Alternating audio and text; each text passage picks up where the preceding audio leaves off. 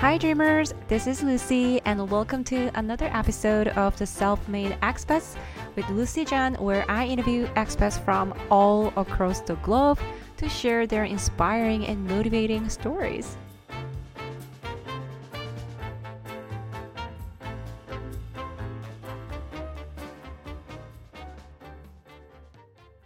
Today, I'm here with Adam. I'm super excited to have him with us today. Adam is originally from the UK and now he lives in Singapore. Actually, him and I used to work together in Singapore, and that's how we know each other.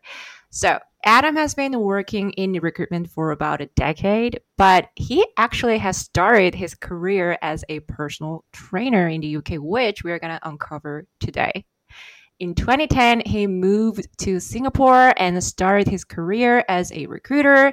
And now, after working in recruitment for over a decade, I can confidently say that he is the expert in IT recruitment. Welcome to the show, Adam. So great to have you here. I'm glad you can say I'm the expert in IT recruitment. Not everybody would agree, but I appreciate the confidence. I agree. Thank you. So, yeah, happy to have you here today. So let's begin with your earlier career as a personal trainer in the UK. So you started your career as a personal trainer, and I know it's many, many years ago, but I'm just curious, how did you start your career as a personal trainer? And is that something that you always dreamed about since you were young? I'll be honest. So prior to my personal training days, I was doing some sort of like what I would call acting work. But like, if truth be told, it wasn't. It wasn't what most people would consider acting to be. I was more of an extra. I did some really weird jobs. I think at the time I was all about getting experience and life experience. I wasn't so concerned about grades, and a lot of my friends were at university, which I decided not to do. And in my younger days, all I wanted to do was have fun. And I wanted to kind of just test myself and do some weird and wacky things. And, I did that. So I was doing some acting jobs. I moved to London. I'm not originally from London. And, spent some time. I was, went to do some auditions, worked some shows, but quickly realized that I wasn't exactly Leonardo DiCaprio. Um, so You're close. You're close. it definitely wasn't going to be a career, but one thing I thought I could do, I've always been interested in fitness. So the opportunity came up to do a personal training course. I wanted to stay in London for a while, and I thought this would give me, whatever I did in my life, if I didn't use it professionally, I could use it personally.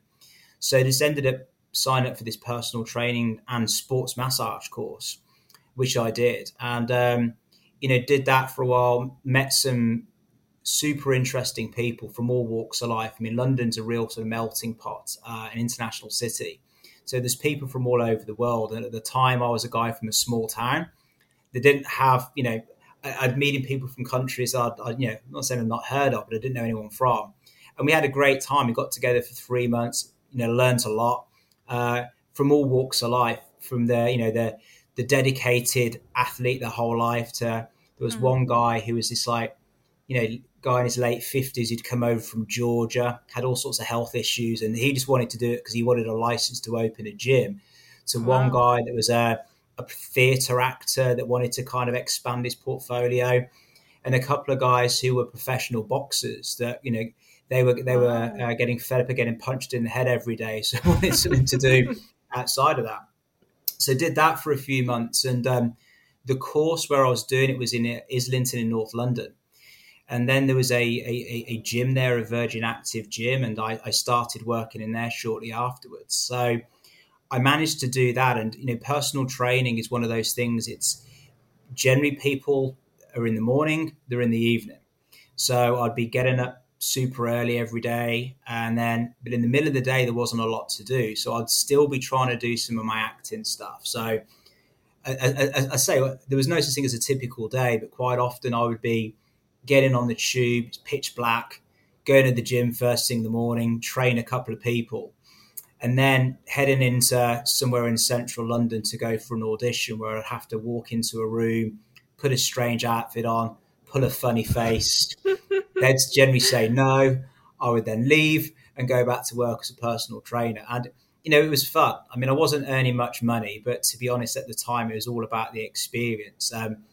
the people I was living with at the time were, bankers, they were traders, they had these proper jobs. They'd come home every night with a suit on, looking stressed, and I'd be sat there and we'd talk about our days, and they were vastly different. But yeah, I have no regrets on that. It was, it was a lot of fun. And then I ended up leaving London because, I wasn't earning the money that I needed to. London was an expensive city. So I had the opportunity to move to Marbella in the south of Spain, which is kind of glamorous. It's known as the Costa del Sol in the UK, but also known as the Costa del Crime as well. When I lived there for a while, I realised that was the case. But my dad had lived there for 10 years. I wanted to go and spend some time with him, and quite frankly, was fed up with the London weather. So, like the idea of waking up every morning to palm trees and sunshine, and went over to be a trainer. Didn't probably work as hard or do as much training as I would like. I think I got caught up in the lifestyle a little bit too much. And, after a year of doing that, which was amazing, I thought, it's probably time to go and get into something a little bit more serious now, because, I was getting a little bit older. I was having a lot of fun, but my friends all were kind of settling down with proper jobs. And as nice as it was, I could see the writing on the wall for me. And, Marbella is not the sort of place where it wasn't the right place for me for a number of reasons. So sort of tail between my legs, went back to the UK and figured I'd try and start a career. Wow. There are so much to uncover from that one answer, to be honest. I have so many questions. Thanks for sharing with us. So let's talk about your acting career. I'm really curious. So, well, obviously this is just a podcast, so you guys don't really see his face, but I met him. So if you guys know Matt Damon, he looks very similar to Matt Damon, and he has an actor kind of aura. I can confirm that. But why did you want to be an actor? I guess that's the first question. And is that something that you're still kind of, because I guess it was your dream when you were young, and you told me you kept doing it even when you were a personal trainer. So definitely, I think it's something that you're passionate about. Is that still something that you regret? Regret a little bit, like, oh, maybe I should have tried harder. No, because I was useless. I mean, it wasn't the thing I wanted to do as a kid. I just wanted to have fun. So I started off by doing just stuff when I would be. So I signed up for a talent agency, and at the time they were like, "Yeah, we're going to get you some acting jobs." I mean, nothing big or TV. And this is a true story. So I go and sign up for this agency in my hometown of Coventry, and I'm super excited. And I walk out, I'm like, wow, does that make me an actor now? And they signed me up for my first job. So I was pretty excited. And it was literally, my job was to be the back end of a cow, dressed up for the National Dairy Show. So I was the back end of a cow. There was a guy who was a swimmer, who was the front end of the cow. And I had to walk around with udders on whilst farmers were grabbing hold of me all afternoon. And that was my first official acting gig. And I'd like to say it got better from there, but there was a lot of ups and downs. And I did some, I did some costume character work for a while. Costume character work? Yes. So those crazy people you'd see dressed in the costumes. Like I did that. I was actually the Olympic mascot in Greece many years ago, and I was also the captain of the England football mascots many years ago as well for one game. So I did some interesting stuff like that. And then I guess my peak was I got selected to be like a featured extra in a commercial for sort of a major sportswear brand. And I'm a big EPL soccer fan, and some of the greatest footballers in the world were there. And for a week in a very cold field in London, I got to sort of hang around with those guys. And that was the peak for me. It was great. And the commercial now, it's still on YouTube. And if you pause it at exactly the right moment, you can see me for about half a second. So I would say that is probably the highlight of my career. And then other than that, there was a TV show called Blind Date, which was quite a famous dating show back in the UK, which ran for years. And I went on that and actually got to be on the show. So Really? yeah, yeah, Wow. yeah, I did that, and it still haunts me to this day because my special skill, if you'll call it that, and they ask you what your special skill was the ability to do Donald Duck. And when I first said that during the audition, I didn't think it'd come back to haunt me. But next thing I know, I'm singing Happy Birthday and Donald Duck to somebody in the audience. And that show was watched by between sort of 10 and 15 million people. Wow. Um, and actually, a friend of mine unearthed that clip the other day and sent it to me. And I shared it with some colleagues at work. And now they play it at work whenever they get the opportunity to. So it's come back to haunt me for something I did nearly 20 years ago. Wow. Can I watch that as well? Is it like can I search it on YouTube or Well, funnily enough, they didn't feel it important enough to keep it because I wasn't one of the most memorable characters. But I have a clip of it on my Instagram. So yeah, I'm sure I can share it with you afterwards.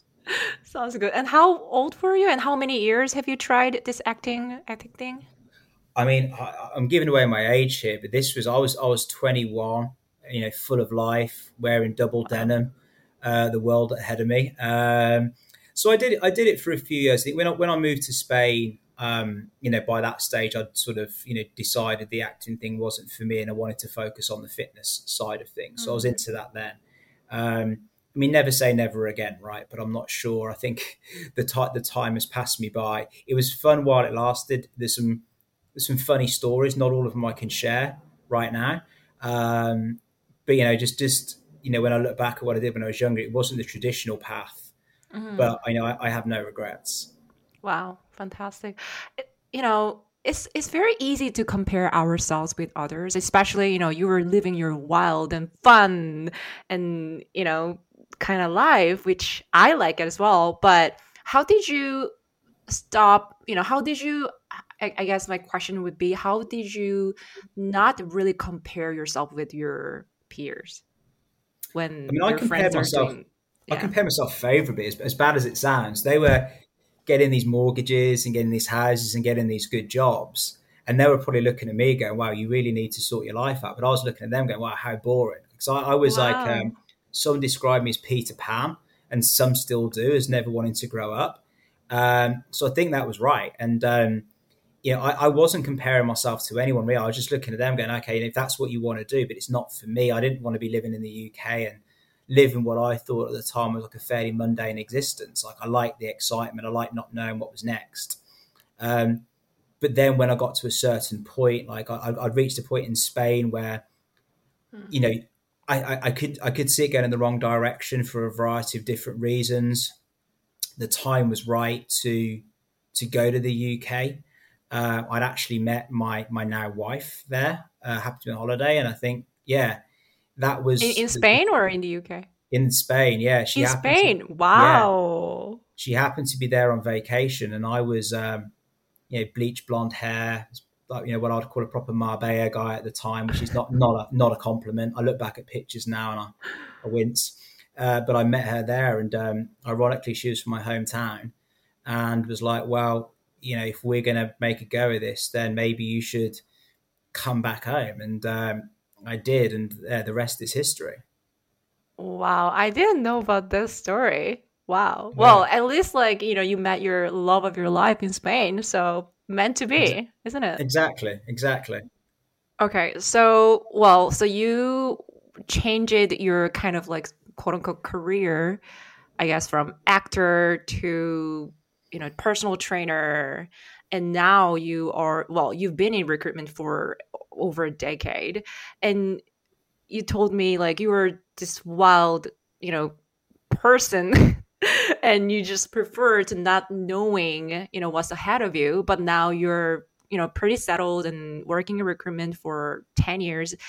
Um, how did you, how were you able to transition so well, I guess?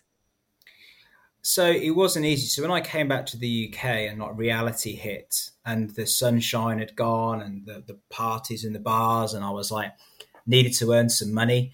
I figured I needed a proper job, and I tried to do some personal training in the UK at first, but the town I was living in, they just I was in this area where people just didn't have the money, right? When I was working in London, people had 50, 60 pounds an hour to spend on a personal trainer. But I remember going up to this guy in the gym one day, and I was like, "Hey, do you want a trainer?" And he goes, "I'm here in the middle of the day." He's like, "This means I don't have a job. I don't have a Don't spare talk to 60." me.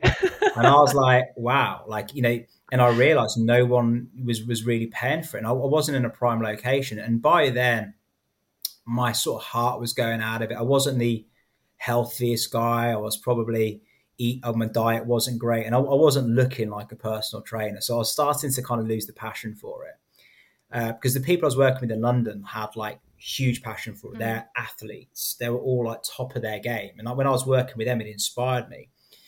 I didn't have the inspiration. So, I realized at the time I needed what I'd call a proper job. Not to be disrespectful to personal training, but I was never going to take it on too much further. So I decided, and I thought, what do I want to do? And I thought, well, maybe something to do with fitness, maybe selling fitness equipment. So I went to what you call a rec to rec, like a recruiter that finds, just like a standard recruitment agency.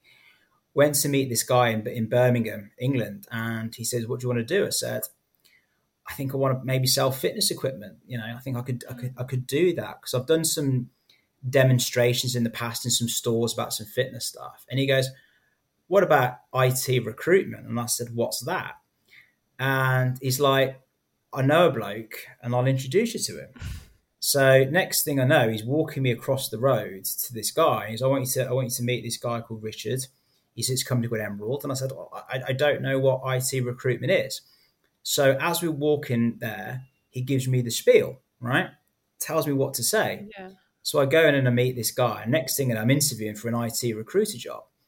And I guess I did well. So they called me back in a few days later, and they want you to go meet the other director. Now, I was living quite far from Birmingham at the time, and I was like, the commute was long, and I didn't really want to do it.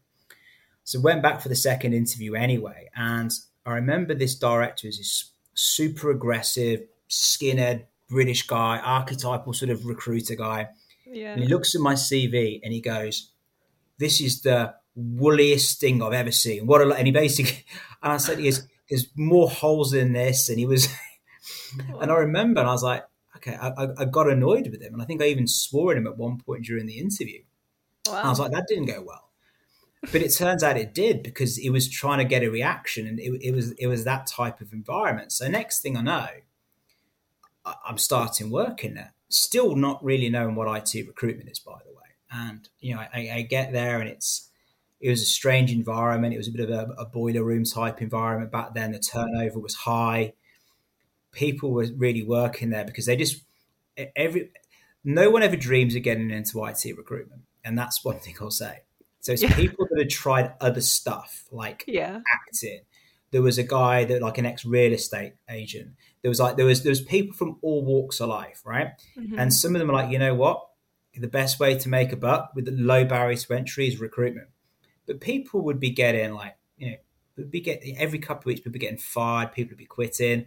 And I was like, this is wild. But I think the competitive nature of things, because I was always competitive, I enjoyed that. I mean, it was, if I look back to like how it was then with like I&D and like, the way corporates are these days, they wouldn't get away with a lot of stuff they did. But at the time as a young guy, it was like, I don't know, it kind of worked for me. You were only, if you'd billed a lot of money that month, you were the king. If you hadn't billed anything that month, you were literally, lower than a snake's belly. So it was, I enjoyed that. And, the biggest adaptation was I'd gone from being a pretty fit guy, doing exercise all the time. And I remember having to go to the hospital for a checkup, and they looked at my weight at the time, and I was like 30 pounds heavier than I was. Oh yeah. But it happened because I'm wearing lots of layers of clothes, and I realized I was just eating really bad. So I was, so that was probably the biggest adaptation, just being sat down all day and just comfort eating and long commutes. And yeah. Wow. Wow.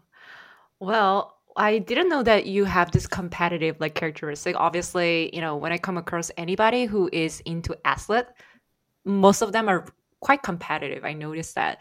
But I guess like you really enjoyed, being the winner. You really enjoyed the game when you were in IT recruitment, I guess. But what were some of the things that you really liked about, well, I don't know, but you really enjoyed about your job as an IT recruitment? Obviously, you didn't hate it. That's why you're working in the IT recruitment for over a decade. So are there any things that you want to share with us?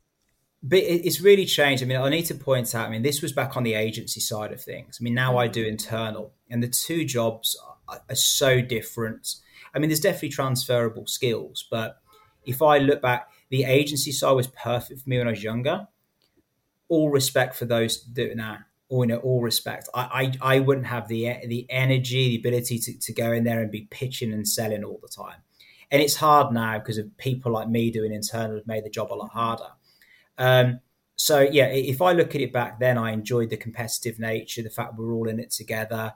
You're trying to beat the other person, but you're still a team. It was a bit sort of cowboy-esque in the early days because we were quite a small company that wanted to make it seem like we were a lot bigger than we were. And we managed to really compete against the bigger guys. And I was always proud of us for that. We weren't in London, whereas all the other companies were in London. We were truly European and then went international. And I loved that, the fact that like we were scrappy and feisty. And that company now has gone on and done great things. And a lot of the people that I work with are now doing really big jobs globally. So, it was an amazing thing because there was those that didn't last a couple of weeks, but there was some of them that lasted there for quite a long time. And I think if you could get through that and you could do like 6 months there, it set you in good stead for everything else. So I think that was cool. That was something like I really appreciated. So, but if I look at what I do now, like the internal bit, it's far more interesting for me because on the agency side, you only ever get to see one side of things. It's transactional, right? Mm-hmm. Now, maybe, and I don't want to offend any agency recruiters here, but I felt on the agency side, you only ever hear one side of what's going on. And I wanted to understand the organization, what makes people tick, why a role comes live, what they're really looking for. And when you work directly for a company and you understand the culture and what they're looking to do, you feel like you're part of that overall mission. And that for me has been hugely rewarding. Mm-hmm. Wow. Okay. And now we talked about your career transition from, personal trainer to the IT recruiter. Now let's talk about your move to Singapore. So you're, living your life pretty good as an IT recruiter in the UK, and you moved to Singapore in 2010. Why? So, I mean, I'd lived in Australia before and I did kind of the whole, like, I did the whole backpacking thing, loved it, traveled across Asia, was like, I loved Australia and I loved Asia. And I'm like, okay, I don't ever want to live in the UK long term again. Then I, lived in London, moved to Spain. So I was like, always had that thing in me. I wanted to be overseas. And then I moved back to the UK for my now wife. And I'd been back about a year and a half and I was getting itchy feet. I was like, I don't want to do this long commute. It's a bit miserable here. And I remember it was not long before we got married and I sat on the couch and I was watching some rubbish on TV and I was like, I don't know, I've had enough of this. So I without telling anyone, I was like, where do I want to live? And I thought, oh no, Switzerland seems fun. So I fired off a CV to this company in Switzerland.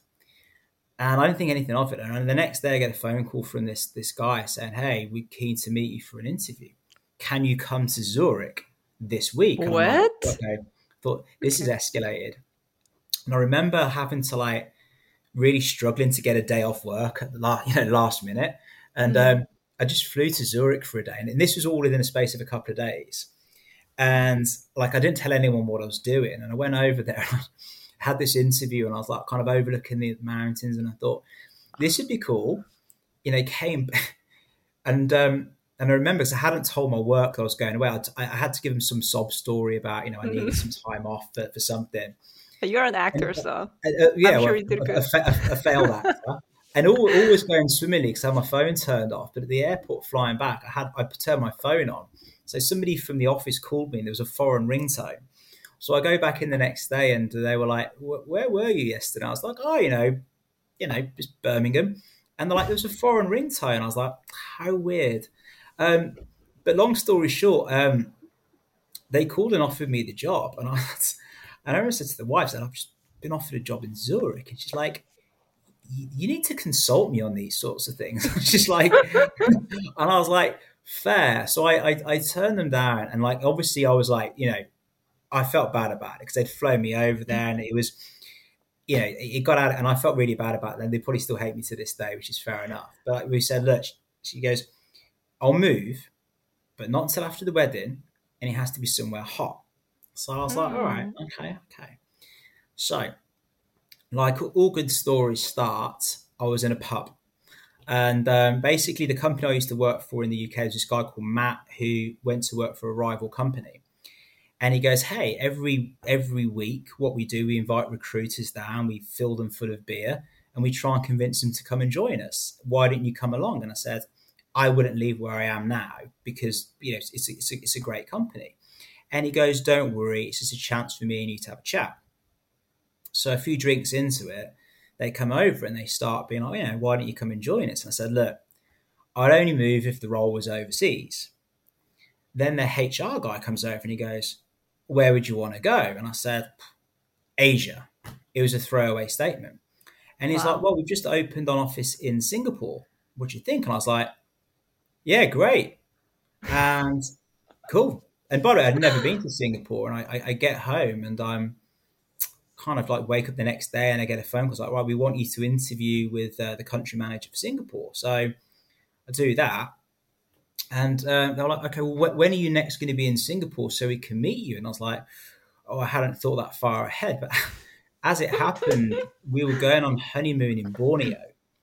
So they were like, "Well, okay, why don't you do this? Tag on a few extra days at the end of your honeymoon and fly to KL and we'll meet you there." So him and the MD flew in and it was weird. We spent a few weeks out in the jungle. I Yeah. looked like Tom Hanks in Castaway. I was like, Pidge, I was like full on like the guy that just come from the jungle. And then we had to go and stay in this hotel, and all of a sudden I had to try and make myself look a little bit professional, right? And then get my professional head on. I sat there at the Yeah. Shangri-La Hotel in KL for an interview. And then, they offered me the job, and then came back, and then moved out here a couple of months after that. And it was it was funny because it was me wanting to move over, and no disrespect to the company that moved me over, but back then it was super easy to get in. They just gave me a single flight just for me, and I kind of funded my own hotels and everything, and it was a low base salary, high commission type role. So it was risk, right? And it could Hmm. have gone horribly wrong.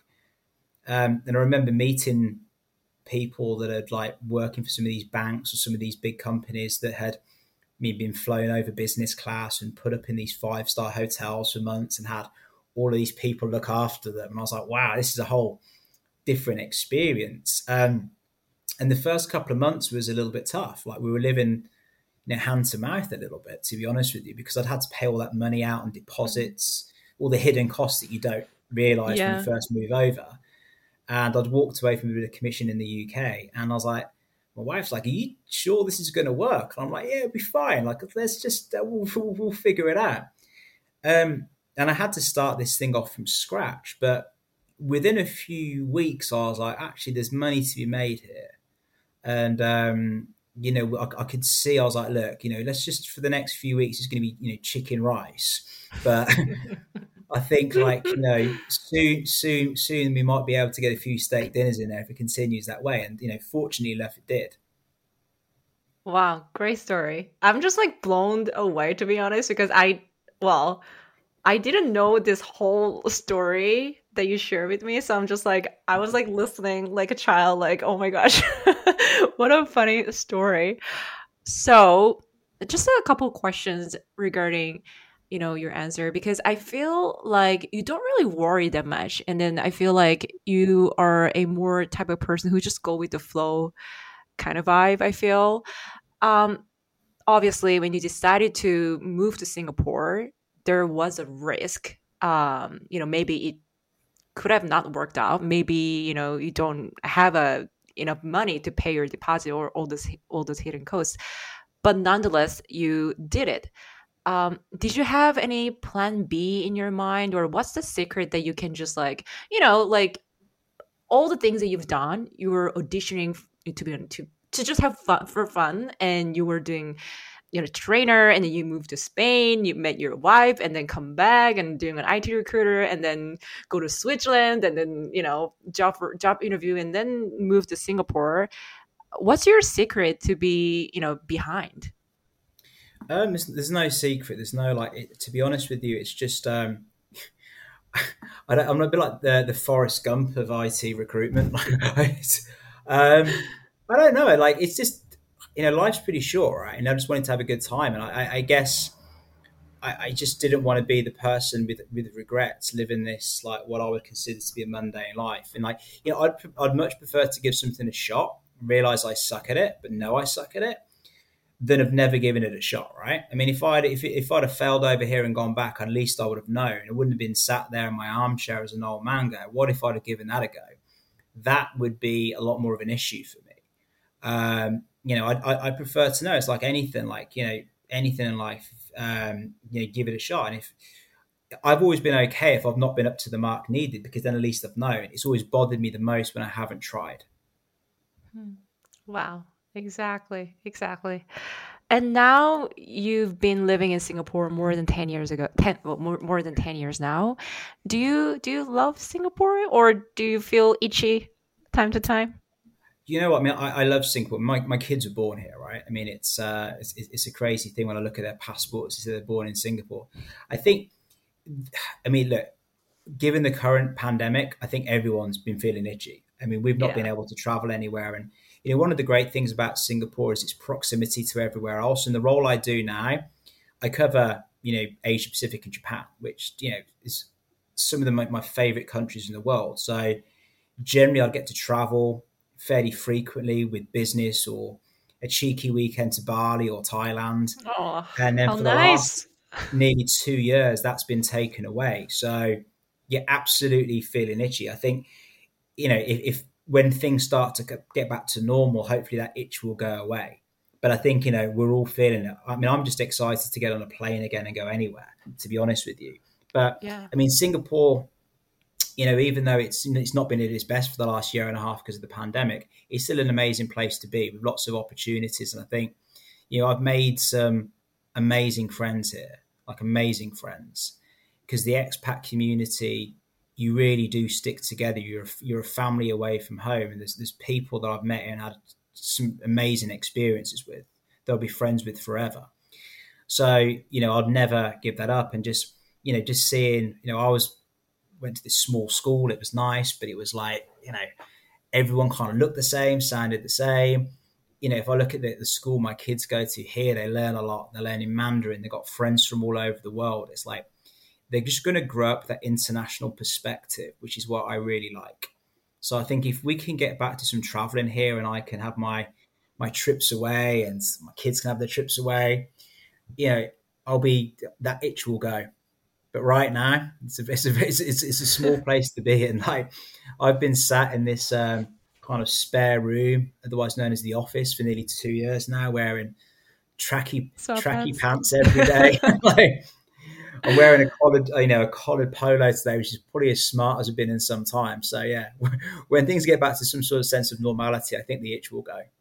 Yeah, well, everyone's on the same page, including me, I guess. Yeah. Um, but yeah, like I also lived in Singapore for about 4 years, and by far, it's one of the best countries on earth. I think if like as you mentioned, you can travel anywhere. This weekend we can go to Bali. Next weekend we can go to Phuket, or we can go to Japan. Like proximity is amazing. I think that's one of the benefits living in Singapore. That's why a lot of people really wish to live in Singapore as well. Um, Are there any cultural differences that you experienced when you first moved to Singapore, or even now as well? I mean, yeah, I mean, I mean, Singapore's pretty Western, right? I mean, let's be honest, it's not the hardest place in the world. I mean, I've spent a lot of time in China and Japan. Like they are, far more, more difficult, I guess, to kind of integrate yourself into. So Singapore, not so much, but there's just a few funny little things when you first come over. And I was, when people would call me uncle for the first time, that would always be weird. And then just some of the Singlish phrases that people use, Mhm. which I like. I'm still not fluent in Singlish, but I enjoyed that. So it's not massively, but it's interesting because you're meeting people from all over the world. So you sort of get in their cultures and things. So it's not just from Singapore. It's when you go traveling across the region and figuring out stuff there, and just meeting people from different countries here, and their little nuances. So you're always learning something. I think as I said, but Singapore is a pretty soft landing for an expat. I've got family members whose names are probably not the most worldly wise people in the world. I'm pretty sure they think I live in China and have to like eat some weird and wonderful things every day. I mean, I remember explaining to an auntie of mine once that at the time I literally had two McDonald's within a 200-yard radius of me, and she seemed very shocked. So, yeah, not massive cultural differences, to be honest with you. I guess like you're a very open-minded person as well, and you really love to learn new cultures. So I guess, we don't really find it tough or, too many Well, I cultural find it differences, I interesting. guess. Like I find it interesting. So I grew up in a Mm, really small town, and it was nice and it was safe, but nothing ever happened. It was the original like sleepy town. I mean, so coming away and just meeting people from different places, I've always had a curious mind. I was never academic per se, but I really enjoy learning about the world and learning about people and what makes them tick, and their interests. mm, And that's super interesting for me. And there's a lot of talk now around diversity and inclusion in work, and that's something I'm passionate about. And I believe in it because I think it's diversity is not just gender or ethnicity. It's diversity of thought.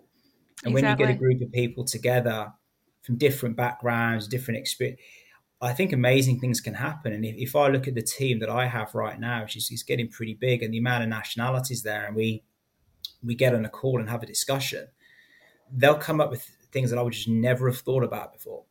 And that to me is super interesting.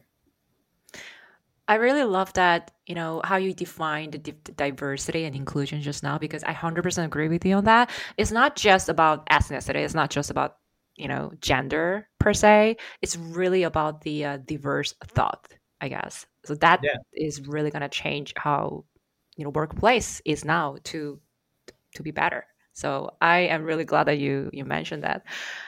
Just a couple of questions more here, as we have a lot of job seekers from the globe listening to this podcast, and you know as a talent acquisition managers yourself, and also as a person who transitioned his career multiple times and moving to different country, do you have any advice or tips that you want to share? Because I know that you know a lot of people out there, they want to change their career, they feel sort of like stuck in this career, but they just don't know how to change, to a complete different career, etc. Or if anyone who wants to move to a different country, but they don't know where to start, do you have any tips to share? Yeah, I mean, I work in cybersecurity, which is an amazing industry to be in. Like we've got, depending on who you listen to, between 2.5 million and 3 million job shortages in APAC, meaning there's like we just can't find the talent because cybersecurity is still a new thing. Um, if you're technically inclined, I would recommend anybody to take a cybersecurity course or go into that because honestly, right now, we really struggle to find the talent, and there's so many open roles. So anything cloud and security, I highly recommend it. So I've been telling my daughters, learn Mandarin, get into coding, get into Yes. cybersecurity, then daddy can retire. So I think that would be, and and we're running courses ourselves as a company where we're people later on in careers. can transition and do courses. And lots of organizations, lots of universities are doing these courses now. So I'm quite biased because this is self-serving that people get into the cybersecurity, but that's a good one. For job seekers in general, it's one of my bugbears. I mean, if you're going to get an interview anywhere, right, just make sure you're well researched on the company. There are still, and the people, they'll send their CV to 20 companies in one go, and you'll give them a call and it's like, hey, why us? And they don't know, or you can hear them Googling you at the time. It's just a bit of preparation. And if you're going to an interview, do your research. And that's not just looking at the JD. It's not just looking at the company website. It's reading some third-party thing and just asking some interesting questions. I think, also, I mean, we were looking at some statistics earlier, and the majority, and this is globally, of referrals into jobs often carry more weight than a direct application, unfortunately or unfortunately. So I think if you are going to have a direct application, make yourself stand out, make your CV stand out. That's super important. We ran a course recently on what a recruiter looks for. You basically got 7 seconds to capture a recruiter's attention. And one of my team did this amazing thing where basically it was showing like an eye map of where people look. So go and check that out if you get an opportunity, because that really helps, because you literally have 7 seconds before you click onto the next one. I think the old-fashioned stuff of always, the people that will reach out to me directly and be like, hey, I like that. It makes them stand out a little bit more as well. So I recommend that. I think sometimes you have to be able to hustle a little bit to stand out from the crowd. They're the major things that I would be, and just ask questions and be curious. When you get to the end of an interview, sometimes people don't have any questions. I find that strange. Exactly. I 100% agree with you on that, because the more you know about the company, the more you're interested in that company, you are going to have some questions, because obviously you will be curious about how the company is and what you're going to do and how you're going to do well in the company. So definitely prepare for some questions. Thanks for the advice. Just one last question. I ask this question to every guest. What's your favorite book that you'd like to recommend to the listener? You know what? I wish I could sit here now and pretend and give you all of these names of these Stephen Covey books, and, pretend I've read all of these. If truth be told, I haven't. I mean, I guess my favorite book of all time is 1984 by George Orwell, but I tend to prefer autobiographies, and I think reading autobiographies of people that tend to inspire, that's what I like. It might not be for everybody, but I wouldn't necessarily say there's no book out there that necessarily teaches you how to be a recruiter. So I'd just say find an autobiography of somebody that inspires you, and just go and take something from that. That's what I do. I don't read as much as I should. When you asked me that question, I felt a little bit guilty. No, you do you. I'll go and buy a book over the weekend. Well, thanks so much for your time, Adam. It was really, I really enjoyed a lot, and it was really helpful. Thank you. Anything that you want to talk about before we end? No, I appreciate you inviting me on, and as I say, like it was nice to have a reason to put on like a collared shirt on a Friday afternoon. Normally by this stage, I've got my full comfy clothes on. So, yeah, so I appreciate that, and you gave me an excuse to do my hair, so thank you. Oh, okay. Thank you, Adam. Cheers, Lucy. Thank you. Bye-bye.